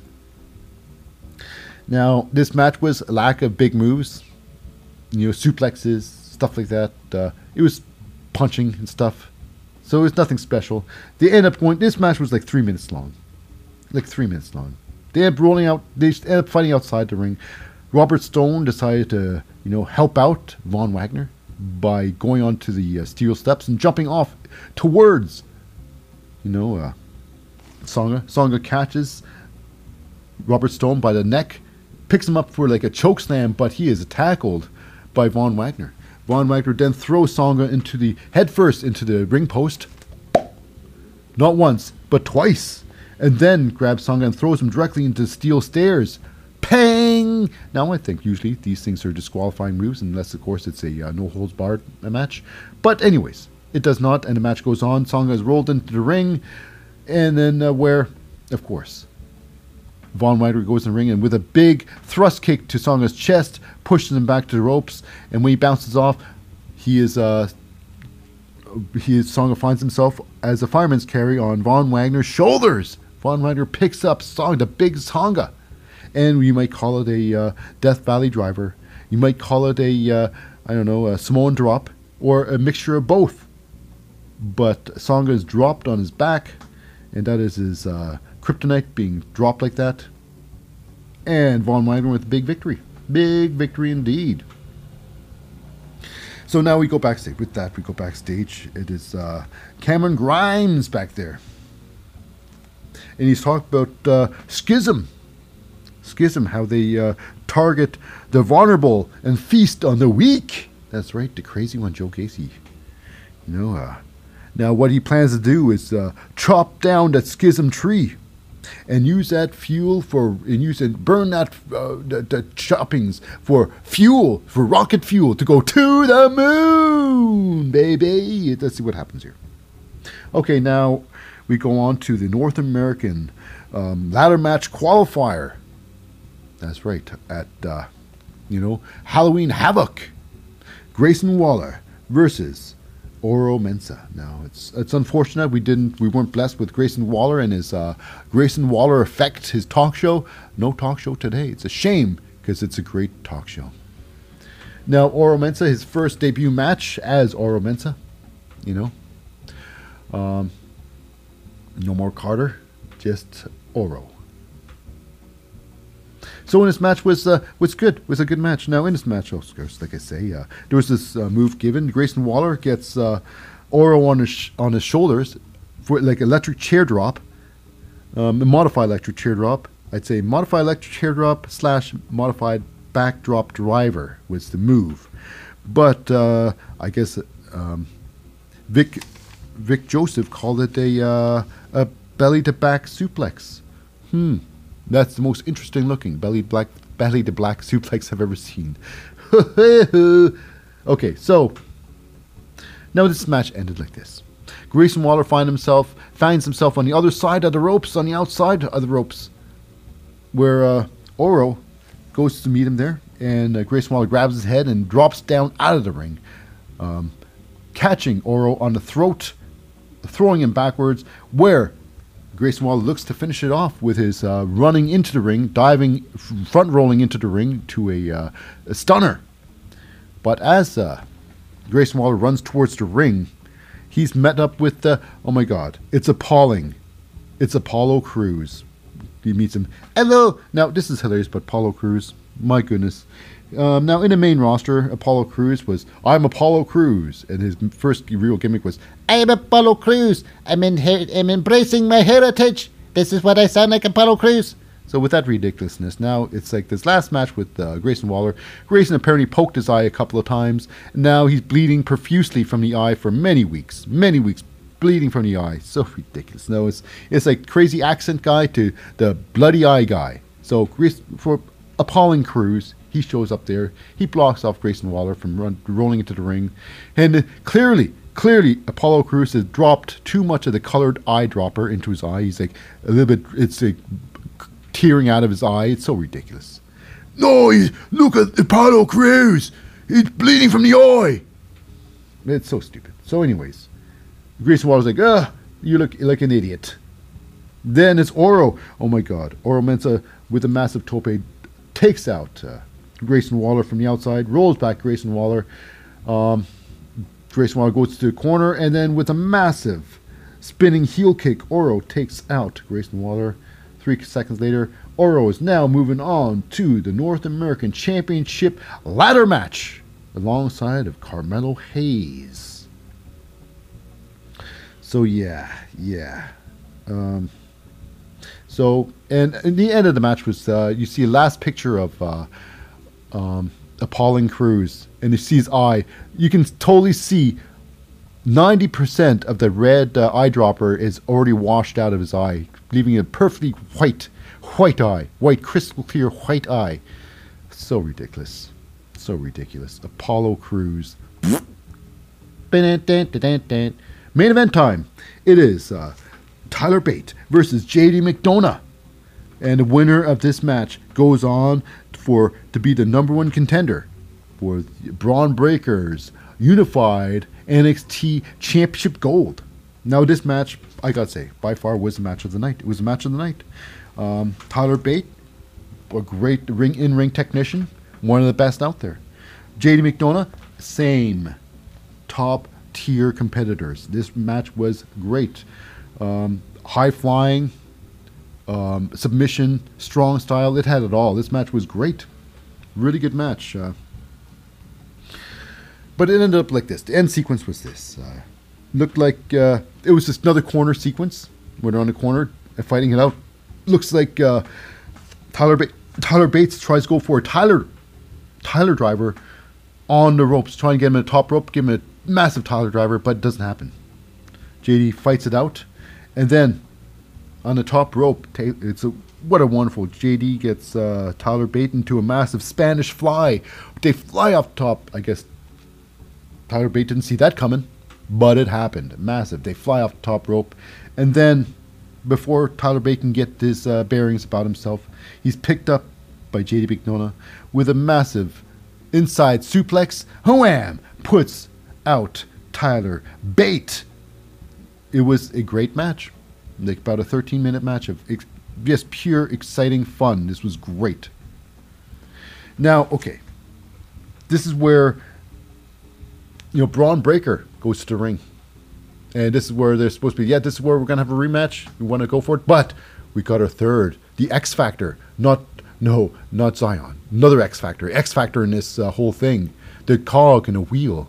It's the former NXT UK champion, Ilya Dragunov. That's right. The Vladimir of wrestling. Ilya Dragunov comes in there. Apparently, I think what's going to happen is the next match is going to be a triple threat match. And I think it's going to be good. Ilya Dragunov, JD McDonough, and the world's greatest NXT champion. It's Braun Breaker. I'd like to see that happen. But anyways, that wraps up for another episode of NXT 2.0. But fear not, listener. Stay tuned for our coverage of the NXT's developmental series Level Up right after this short announcement. Hey there, it's Lip Hazleywood here of The Wrestling Show. I just wanted to let you know that we have bonus content out there. That's right. Check out the show on YouTube or check out Wrestling's Extreme Views on Facebook groups.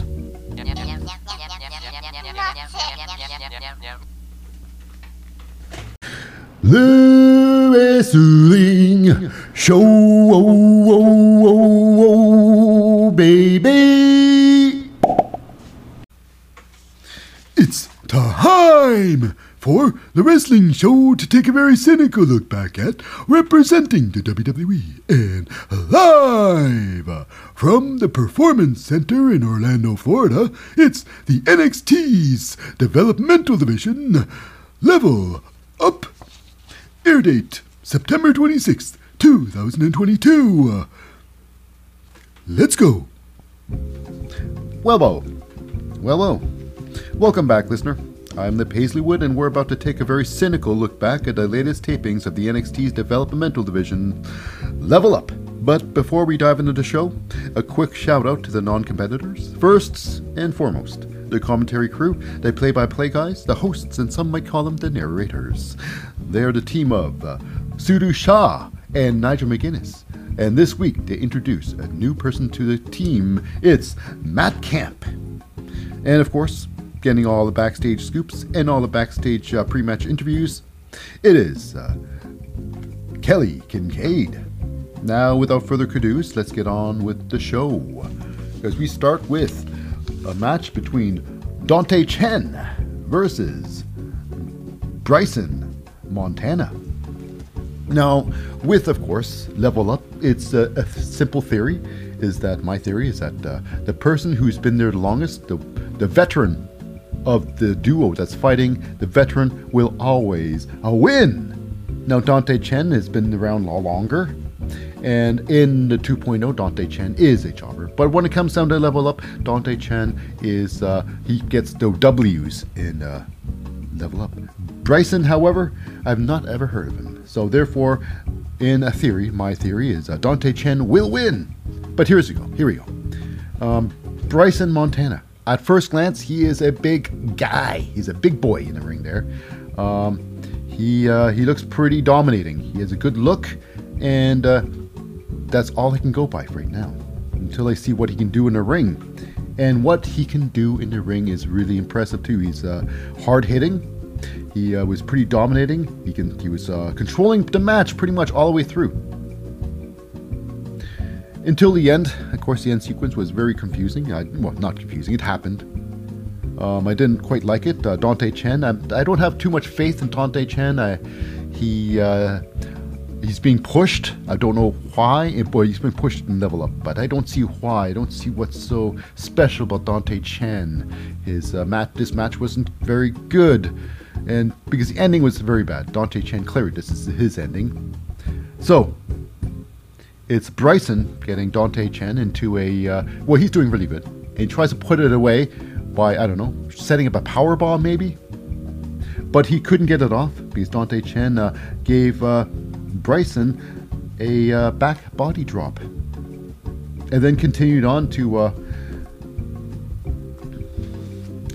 punch him like a flurry of punches. It's so weak looking. But Bryson sold at every one of them, and then Dante Chen follows up with a bro kick style, a bro kick style kick to Bryson to set him up for something big. You might think, no, something not big. It's very sad. The finishing move that Dante Chen chose is he winds up, and with a double slap. That's right, double slap. Bryson Montana's chest, lights him up with 2 slaps. Like, whatever. A slap in the chest doesn't finish nothing. And this is why Dante Chen is terrible. If this is his finishing move, wow, what can he bring you? Not much, because the finishing move is supposed to be the crescendo, the greatest. Like, this is the oomph. You know, this puts an end to the match. And the double chop, I'm sorry. Gunther's single chop puts your double chop way to shame. So this match is a thumbs up to Bryson. But unfortunately, he had the job in this terrible match to Dante Chen. And Dante posing with his dumb... now, Dante has this move where he goes in the ring, he does his arms, he puts his arms outwards, and he puts his hands up like a Tyrannosaurus Rex. Like, bah! Yeah, I'd say there's one word to describe that. Lame! But that's me. Okay, so now we got ourselves a little bit of a Kelly Kincaid talk to Miles Bourne. Now Miles, he's talking about he's fought 6 times in Level Up, and 6 times a loser, and he feels he'll be lucky in his match number 11. Lucky number 11. Well, his match number 7 is against Andre Chase. Let's see what happens in the main event. Okay, next up, we got ourselves a big match. It's Indy Hartwell versus Valentina Feroze. Now, I'm a big fan of Valentina. She's got some serious skills in the ring there. She can go. Indy Hartwell. I think Indy Hartwell is she's got everything going. She's very intelligent. I think they should showcase her mic skills more, because she's very funny. I think she can think on the fly. Indy Hartwell's got actually the physique of an athlete. She looks like she can. She got the look. She looks like she can hold her own, and she can easily become a champion in the ring. Okay, so I got nothing but good things to say about Indy, and nothing but good things about Valentina Feroze. Now this match was for sure. Valentina was way smaller than Indy Hartwell. Indy was showing her power and showing her strength, and Valentina showing her speed and intelligence. Well, they're both intelligent. So in the end, Valentina tries to go for she has a theory. She tries to squash Indy Hartwell by giving her a high cross body press, and she follows in with a split leg. Maybe she's trying to go for a bulldog, but she goes for a split leg. She comes up, Indy Hartwell pushes off Valentina. And, well, ending up Valentina getting a spine bustered. Now, I said a lot about Indy Hartwell and Valentina Feroze, but this match definitely did not live up to the hype that I've made up in my mind. Because, yeah, a spine buster ending. The first one was double chop, spine buster finish. These things are very poor finishers. A spine buster? Come on now. A spine buster should always start something. Did Indy Hartwell stop doing the big Hartwell elbow off the top rope? You know, I think a spine buster would be a great setup for a nice elbow. Something big. But, you know, I can see. Wrestlers are like everybody. Wrestlers are like me, like you, like everybody, listener.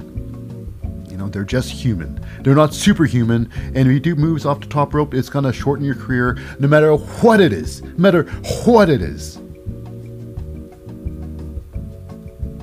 Okay, so now with the spine buster, Indy Hartwell does a perfect matchbook cover, like squash, like doesn't just stack Valentina Feroze.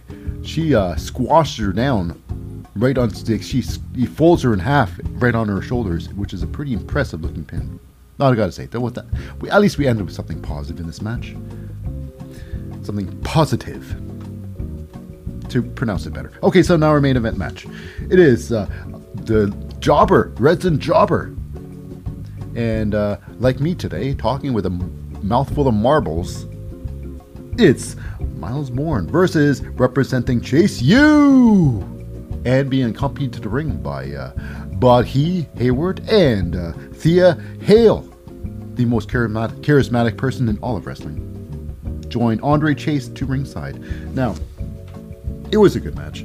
Myles doing his best in the ring there. He wasn't a pushover, but this is Andre Chase we're talking about here. And in Andre Chase in Level Up, there's nothing stopping him. He is the king of fish here. Now, in the end sequence was basically Andre Chase getting turn things around and doing the old stomping down. The old setup. Now this is the old when every stomp he does, he pronounces a letter and the name of Chase U. So each stomp represents a letter, and this whole sequence is actually a setup move. So he lays him down there. Chase lays down Myles, and then goes to the top rope. And then with a giant high cross body, Andre Chase gets a big victory over Myles Borne. Now, Andre Chase, he's still wearing a sweater and is still wearing a t-shirt and sweater combo and his dress pants and a pair of Nikes. You know, I'm pretty sure there's a pair of socks in there. Maybe there's some knee pads below, you know, underneath his pants. But I think it's due time somebody makes some wrestling gear, some actual wrestling gear for Andre Chase that doesn't switch too far away from what he's wrestling like now. I would say some good, proper gear that represents, you know, Andre Chase. I think they need to do something about that. He just looks like some guy that walked off the street. I think they should try to make Andre Chase a little bit more presentable in the ring as an athlete. You know, because on Chase University, they're going all the way up, and they got to be represented properly with a proper leader. We all love Andre Chase. I'm a big fan of Andre Chase, but I think he should take himself more seriously and give himself a mass. And his ring gear should be great. You know, Chase U ring gear. You know, not necessarily this Unitar singlet. You know, they can do something different, like Professor Andre Chase gear. Anyways, that wraps up for another episode of NXT's Developmental Division's Level Up for this week. But if you're not a listener, stay tuned for our coverage with SmackDown right after this very short break. The Wrestling Show, baby. It's time for the wrestling show to take a very cynical look back at, representing the WWE and live from Salt Lake City, Utah, It's Friday Night SmackDown, air date September 23rd, 2022. This episode is both the Road to Extreme Rules and Crown Jewel. Let's go. Well. Welcome back, listener. I'm Lip Hazleywood, and this is the Wrestling Show's very cynical review / look back at the latest episode of Friday Night SmackDown. But before we get started, a special note before the show that the last segment was Level Up, and I believe I said it was September 26th, or the announcer said it was September 26th, and it was actually not. So a quick correction.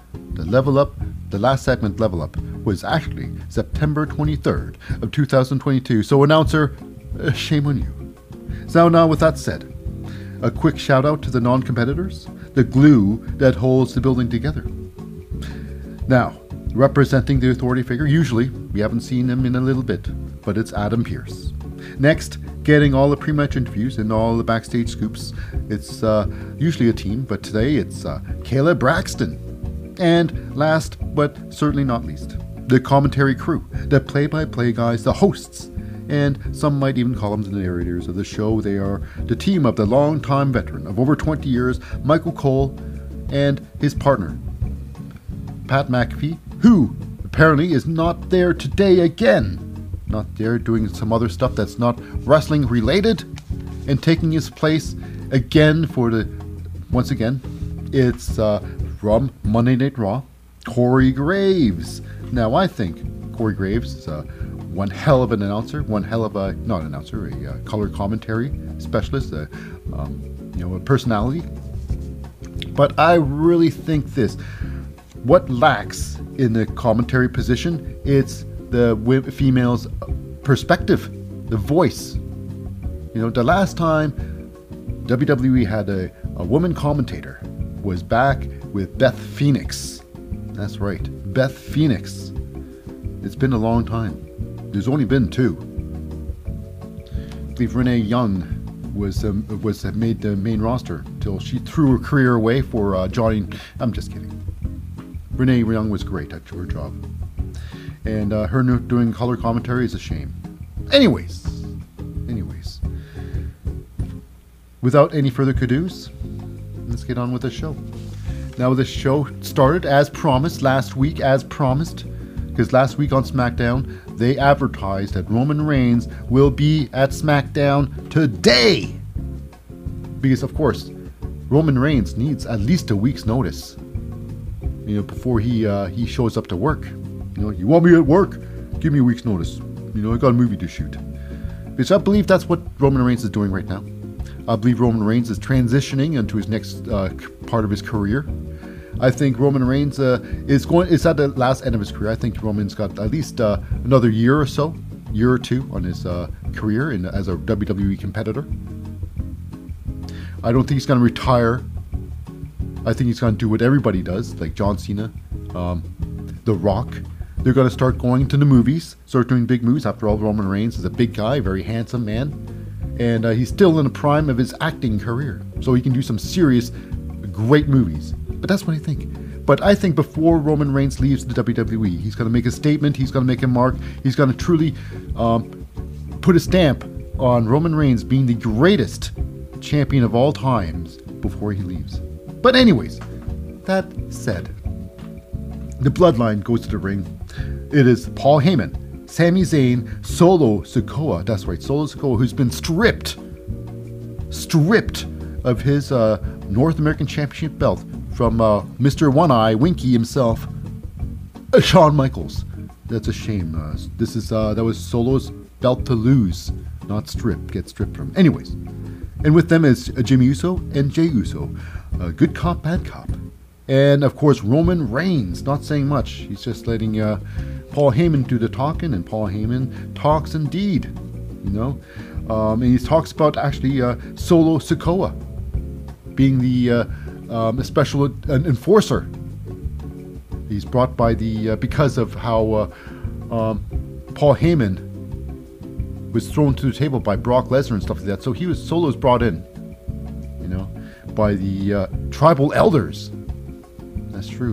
No matter who thinks it is. And Paul Heyman did the thing. He tried to get heat going on with Sami Zayn, but it was pretty funny. You might think it was their idea. He looks at Sami Zayn. Sami Zayn, what? Anyways. So Solo, the mic's given to Jimmy Uso, and he talks about they're the best and stuff like that. We're looking forward to a match. And Jey Uso takes the mic, and he says, he's about to declare the bloodline the ones. But it's weird. I'm not sure if it's timing or if it's purpose, whatnot. Roman Reigns demands the microphone.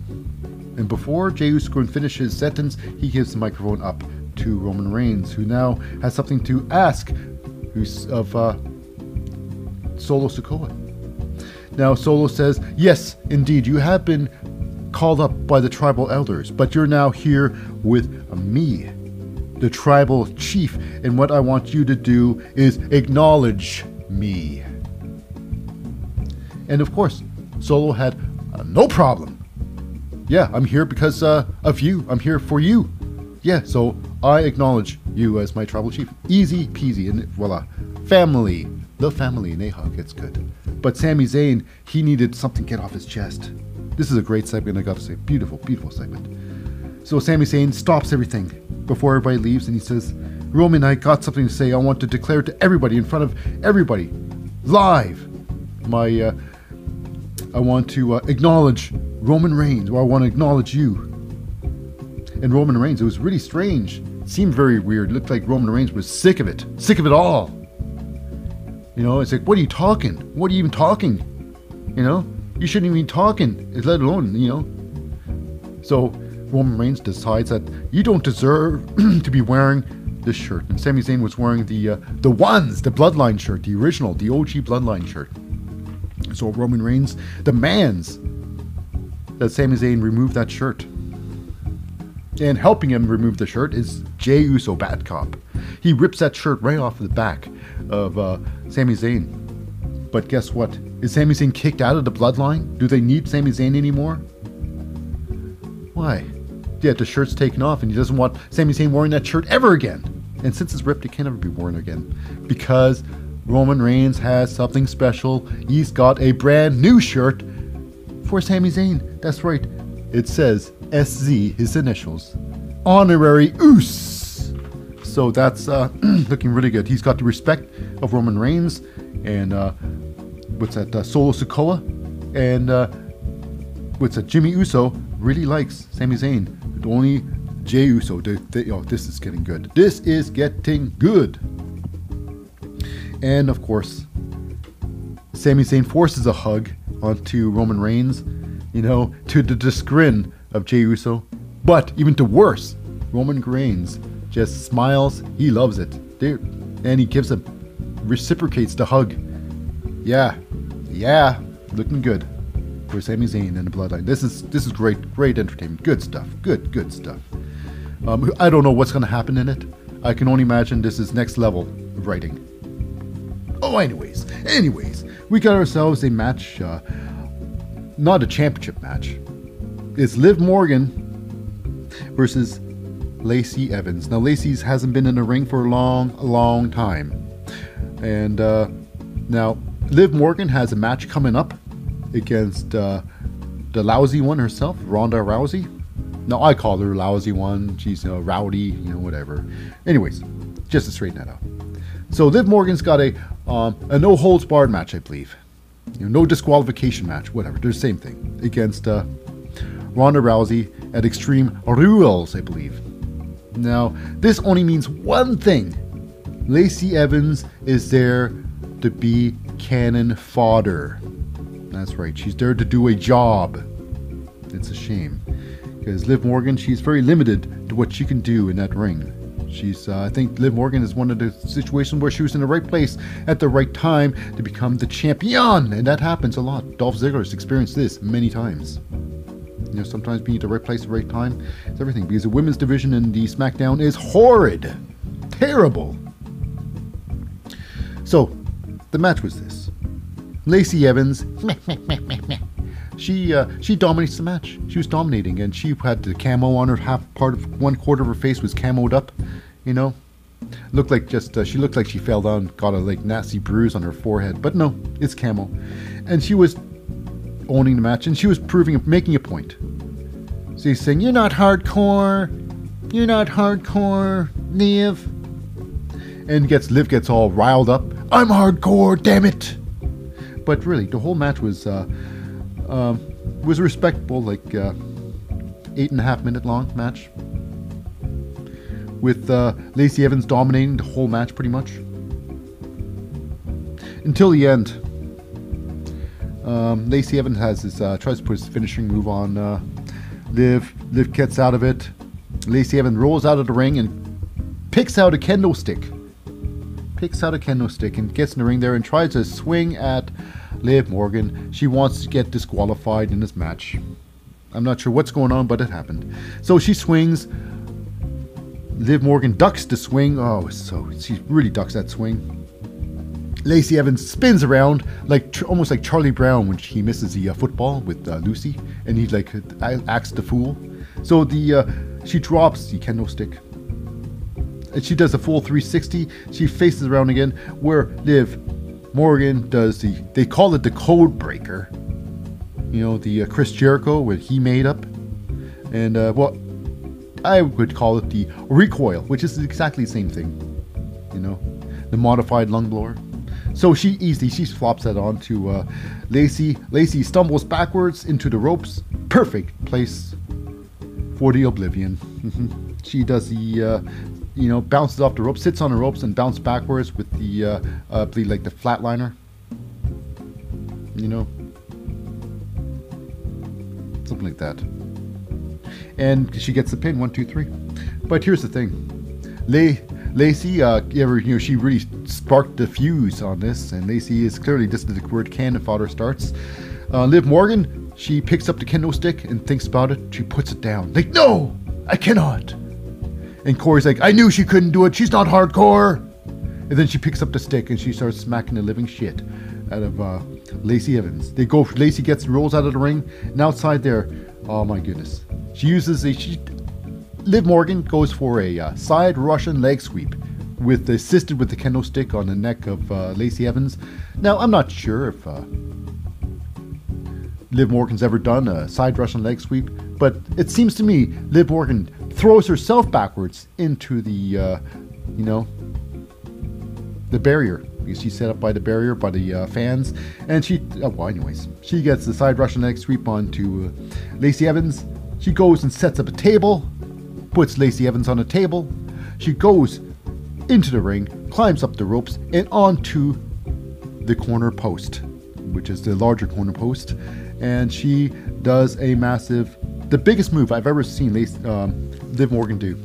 You know, she went big. I guess this is all set up for the Extreme Rules. So she goes on top of the corner post, and she dives off with a senton and smashes right through Lacey Evans and the table, making a point, I suppose. Now, it does seem, I certainly hope Liv Morgan's not injured, but she took a massive bump on that move, and anything can be. Who knows? She could literally be injured. Okay, so now we go backstage with Madcap Moss and Ricochet making fun of Sami Zayn. That's right. They were belittling him as much as he could, talking about, yeah, you think you're part of the bloodline in your dreams, and Sami's like, you know what, you pick on me, you're not just picking on me anymore, you're messing with the entire bloodline. You don't want that. And they're like, whatever, you're Sami Zayn, you're a dope. And then before they can finish insulting Sami Zayn, it's Sol Sikoa, that's right, the Enforcer, comes in and smashes living hell out of both Madcap and Ricochet. That's right, and Sami Zayn had to hold Solo back. That's right, it's a different game now, sucker. Okay, anyways, we go to our next match, which is not much of a match at all. This is a ridiculousness. This is a show, and it's the New Day. I'm not sure what's going on with New Day. Kofi Kingston and Xavier Woods versus Maximum Male Models. Max Dupree and Maxine Dupree escorting Macy and Mansoor into the match. Now this match was like a very short match, a very, very short match. It was ridiculous. This match was a mess. Now in this match, it was Xavier Woods in the ring all the time and taking the beatings by both Macy and Mansoor.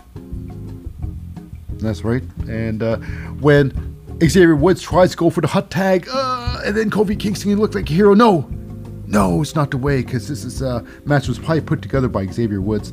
And, so he's going for the hot tag, but it's Macy comes in and cuts him off at the pass and kicks Kofi Kingston in the face with a high knee, knocks him off the apron. And then he continues on to destroy Xavier Woods. And then going to the top rope with a massive elbow drop, dropping the elbow on the top. Yeah, he really squashed Xavier Woods. But, of course, this is where the stupidity comes in. Because Maxine, apparently, she grabbed a camera and she started taking pictures in the ring there. I'm not sure why she's doing that for. But she's taking some headshots or whatnot, action shots while the match is going. And she, after this move is done, the gigantic elbow, Macy tags in, Mansoor. And that's when Maxine asks for a photo op. Says, hey, come here, let's take a photo. And they all pose. They get Xavier Woods and they pose up with him. And while they're posing, the picture's taken. Kofi Kingston finally gets back in the ring and drop kicks the hell out of Macy. He drops out of the ring, and then Kofi Kingston, Xavier Woods does what he does best. And his finishing move, it's called, I believe it's called officially, in the rear. In the rear. It's a roll-up. That's right. Now, he rolls up Mansoor. So Mansoor takes it in the rear. This match was terrible. And of course, who gets pissed off? It's Max Dupree. That's right. Now I think Max is thinking about getting himself a new director of music. Oh my goodness. I think this will turn everything around when he gets Maxi Priest in the mix. Then they could be winners. But who knows? I mean, it's been a long time since Max Dupree ever got into the ring in an actual wrestling match. Back in NXT 2.0, he was a wrestler. Now what? Is he gonna wrestle again? Will we ever see Max Dupree don his wrestling gear and hit the ring? Or is he just gonna be a promoter? Or I don't know what this is anyways. Next up, we got a match. We got a big match. It's a Braun Strowman versus Alpha Academy's Otis. Now, the tail of the tape goes like this. The height, Braun Strowman's almost a full foot taller than Otis. That's right, 6'8" to 5'10". Weight, Otis, thicker. But anyways, this whole tail of the tape is ridiculous. It doesn't mean anything. It's wrestling. It's pro wrestling. There's no weight class in wrestling. Anyways, the match goes outside a couple of times. The first time it goes outside, Chad Gable gets involved. Looks like Braun was going to charge over him, charge him through. But Chad was ready. He dove onto the ground where Braun had to jump over him. And this is where Otis gets his turn at winning the match, because it was Braun Breaker until they fly out the ring the first time. Braun Breaker just throwing around Otis until they go outside until Chad gets interferes, and then it's Otis taking charge for a little while until they go outside again. Braun Strowman gets the upper hand again, knocks out Otis, and then finally charges through, knocks Otis silly right onto the announce table, knocks Gable silly too. He throws back in Otis, but Gable, he doesn't let Braun Strowman back in the ring. No, he holds onto the leg. Of course, the referee, Jessica Carr, does not see a thing because she has her back conveniently turned. I'm still a fan of Jessica Carr, I don't care, I just say that. But anyways, Braun Strowman says, no. And he gets Chad Gable and chucks him right into the timekeeper's area. He gets into the ring, but, of course, Otis takes advantage of this temporary, distraction Then he gets Braun Strowman to the World's Strongest Slam. Wham! Pin attempt failed. Second move. Otis goes to the second rope. Does a massive Vader bomb. Smash! Pin attempt. 2 count. Now Otis decides to finish it off. I don't know what he's thinking. He goes to the opposite side of the ring. He gets to the second ropes. I guess Braun Strowman had to roll towards him a little bit so he can get a little bit closer, because there's no way he would have reached him if Braun just laid there after the move, after the, Vader bomb. But anyways, it was quite a massive move. He got, Otis still got far. He went for a splash, missed it. And then it's Braun Breaker taking advantage, taking over and giving Otis a power bomb, putting Otis out of his misery. And of course, why not? Because that's what Alpha Academy is. They are jobbers. Jobbers. They both are push people now. I mean, they were tag team champions once, but those times are all over. It's like I say, Alpha Academy, they're following the same path as American Alpha. And what is the thing that's similar with that ties the two teams together? Oh, Chad Gable. So I don't know what's going on with Alpha Academy, but nothing good. So we go backstage with Caleb Braxton with the Brawling Brutes, Sheamus, Ridge Holland, and Butch. And Sheamus talking about in 2 weeks' time the SmackDown season premiere in Worcester. It's going to be a war in Worcester because he's looking to take out Gunther. Gunther, Sheamus Part 2. But it's not about Sheamus he talks about. It's really about, what's that? Butch and Ridge Holland. Because they've got a tag team championship match against the Usos tonight. So what's going to happen? But anyways, all Sheamus can do is like, Sheamus got a new thing now. It's banger after banger. He ends everything with that. I think he just wants to end every interview with that. When he's got nothing else to say, it's banger after banger. Because we all know what this means. Bangers, where he's from, are sausages, or sausage links, or bangers. That's what they are. So usually, when you're having lunch, it's bangers and mash. So basically, he just wants lots of bangers. He wants lots of sausages. And I don't think he wants any mash. So that's what he's talking about for people who want to know what bangers are. They are sausages in Europe.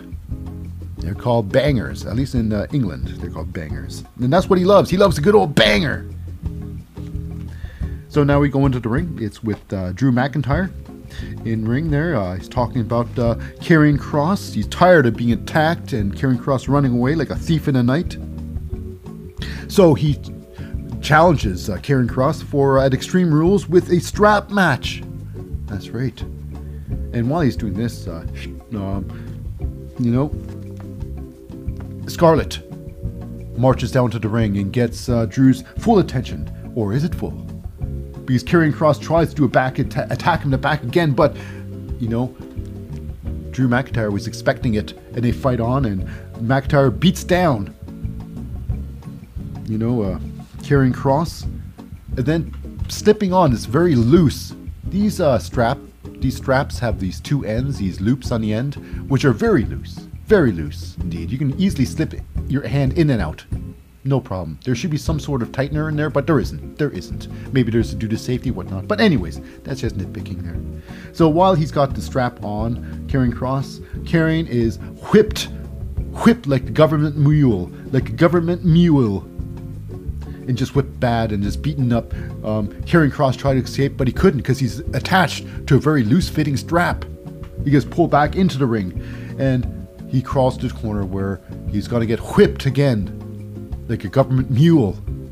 That's where Scarlett crawls into the ring, slides on top of her man, Karrion Kross, saying, "No, you slap him, you slap me, and I don't think you have it in you." And he didn't. And Scarlett, she had something in her purse, maybe. She pulls it out and she flings it at Drew McIntyre. Now it's probably a wad of flash paper. How it ignited, I'm not sure, but it's great technology. Magic. She got to the magic shop. Anyway, she flings that at Drew McIntyre, misses his head. Maybe it bounced off his head and it combusted, far from his head. But anyways, it's a nice combustion. Nice little distraction. Karrion Kross tries to attack Drew McIntyre again. Drew gets the upper hand. He takes down Karrion Kross, but it's Scarlett once again, the savior, the Maurice to Karrion Kross's Miz. She comes up and with the massive punch to the nuts. That's right, nut shot to Drew McIntyre, and that's right, he drops down like a sack of taters, like sack of potatoes. Karrion Kross looks like he's just like, yeah, that's right. He walks over top of him, but decides to come back and give him the straitjacket and puts him out. Now, it is hilarious that even though I say the strap is very loose, it was a very loose strap on his wrist because it came off naturally. But this was pretty sharp. He cut himself. Karrion Kross got a literal a flesh wound, a literal flesh wound, off the strap, and not on his back, on his wrist. You know, he wasn't whipped on his wrist, it was just attached to his wrist. So that's interesting design to those straps. Okay, so now next up we got ourselves a massive match, individual women's division, and it is representing Damage Control, being escorted to the ring by the sexiest woman. It's Bayley and Dakota, or Io Sky, and the matches between Dakota Kai and Raquel Rodriguez. Now this match was a farce. It was a fiasco at best. It was a fiasco at best. A farce, a fiasco, whatever you call it, as long as you add one of those words. Now, it was basically, if it was one-on-one, Raquel Rodriguez would crush, would throw and destroy. It would be a squash match between her and Dakota. But of course, Dakota wasn't alone. Io Sky distracts. Then Bayley distracts, which gives Dakota, she gets her scorpion kick on. Now, I gotta say, this scorpion kick just looks terrible. It looks sloppy. It's like basically a handstand. She does a handstand, and hopefully her leg hits her opponent's head or something. And it is basically a Hail Mary shot. Anyways, that puts her down. Dakota Kai runs up with a running face wash kick. Puts Raquel down a bit, and Raquel was moved away from, or Dakota was moved away from Raquel by the referee. And while the referees had his back turned to Raquel, Bayley took her advantage and took Raquel's head and smashed it on the ring apron itself. Now, all this is happening in very quick time. Very quick time, and because almost 2 minutes into the match,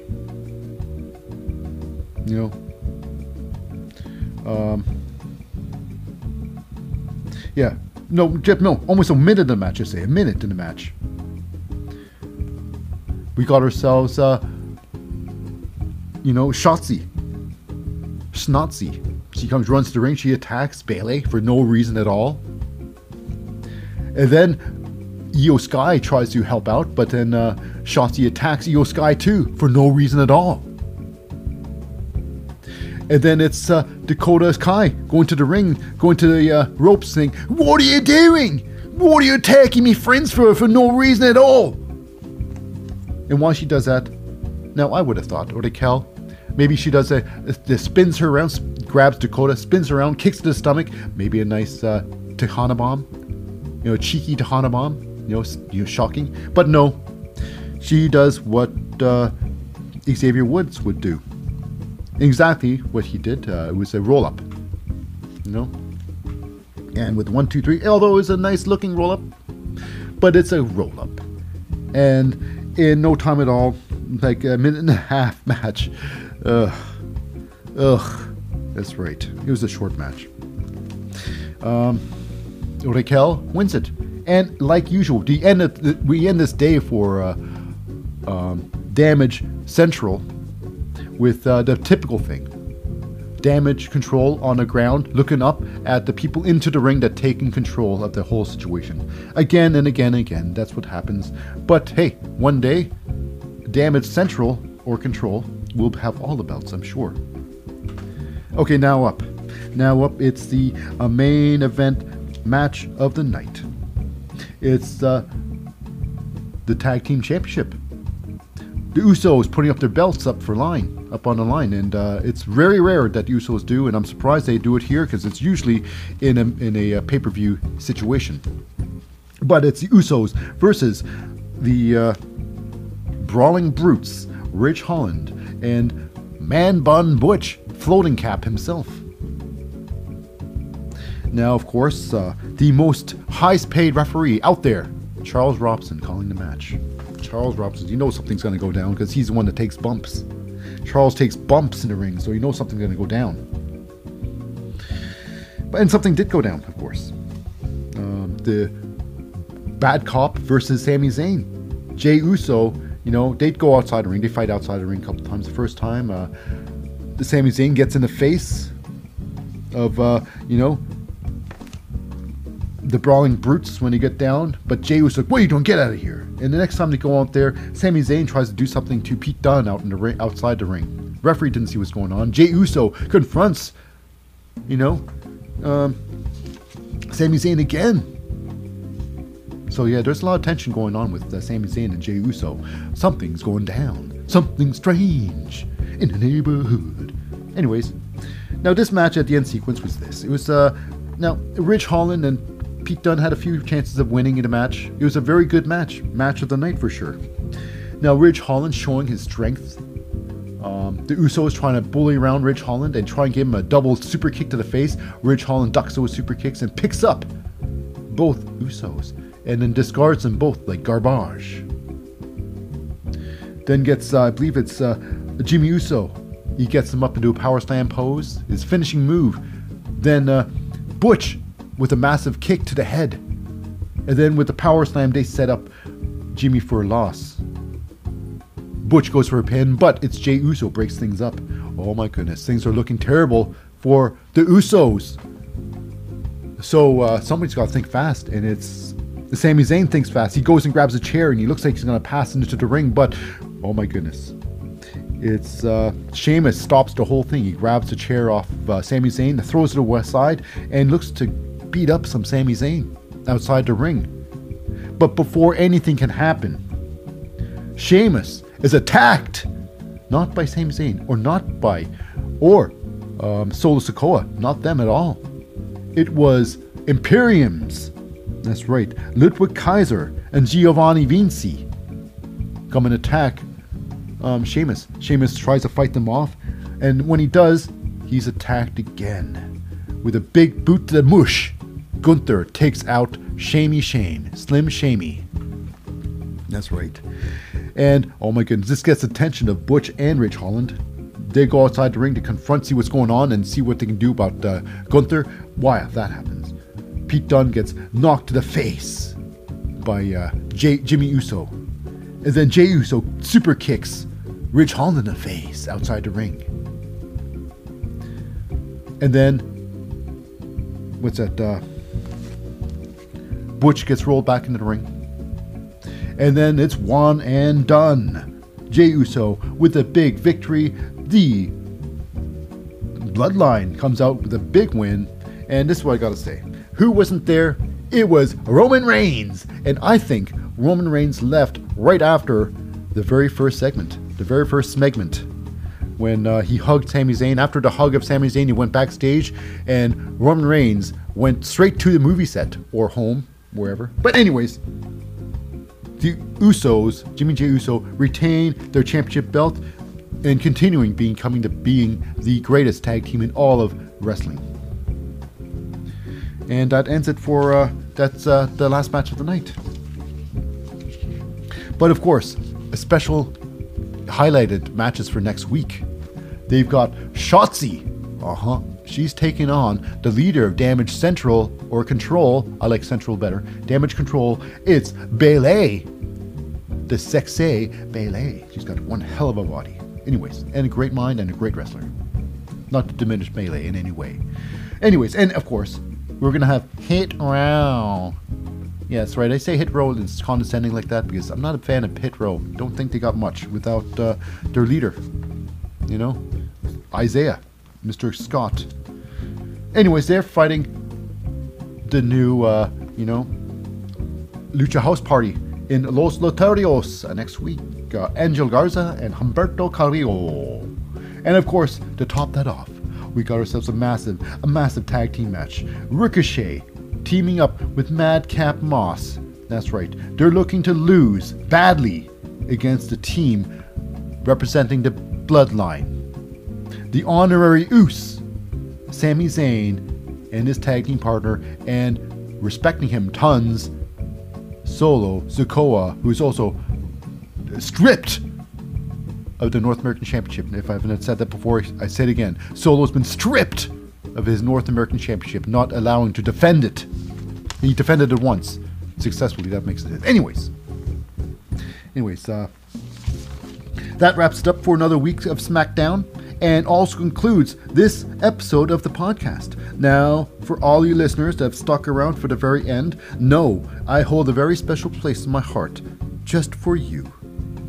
So, join us next week for an all-new episode of The Wrestling Show, and always remember, listener, you matter.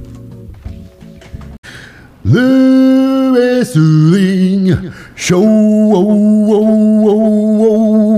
baby.